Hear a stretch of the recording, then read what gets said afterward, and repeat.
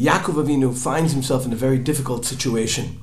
Shimon is locked away in Mitzrayim. The viceroy of Egypt has told the brothers that they cannot return without bringing Binyamin with them.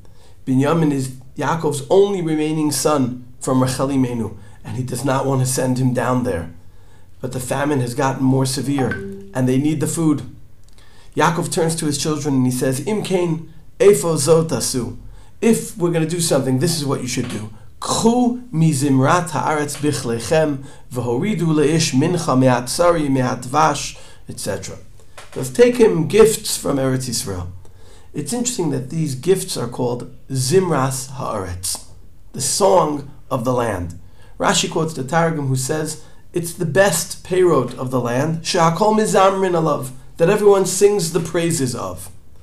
Rav Nachman Breslev, though, in a very famous piece, Madur Basra Siman Samach Gimel, speaks about the literal translation of take of the song of the land.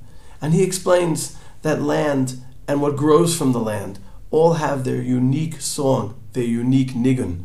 Famously, Rav Nachman speaks about how every blade of grass has its own unique nigun.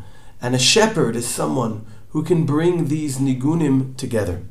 And thus what Rav Nachman was saying was, take not only the fruits of the land, but take the unique song of Israel with you to hopefully impact the viceroy in a positive way.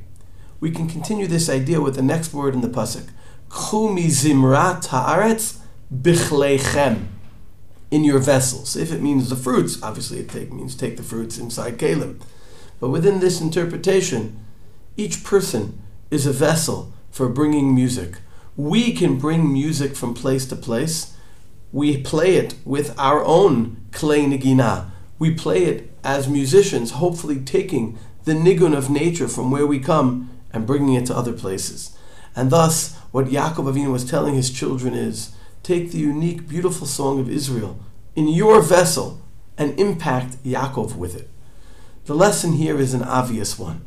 Anyone who lives in Eretz Yisrael or has the ability to visit Eretz Yisrael is meant to take the song of Israel with them through their own kli, through the way that they can transmit it to others.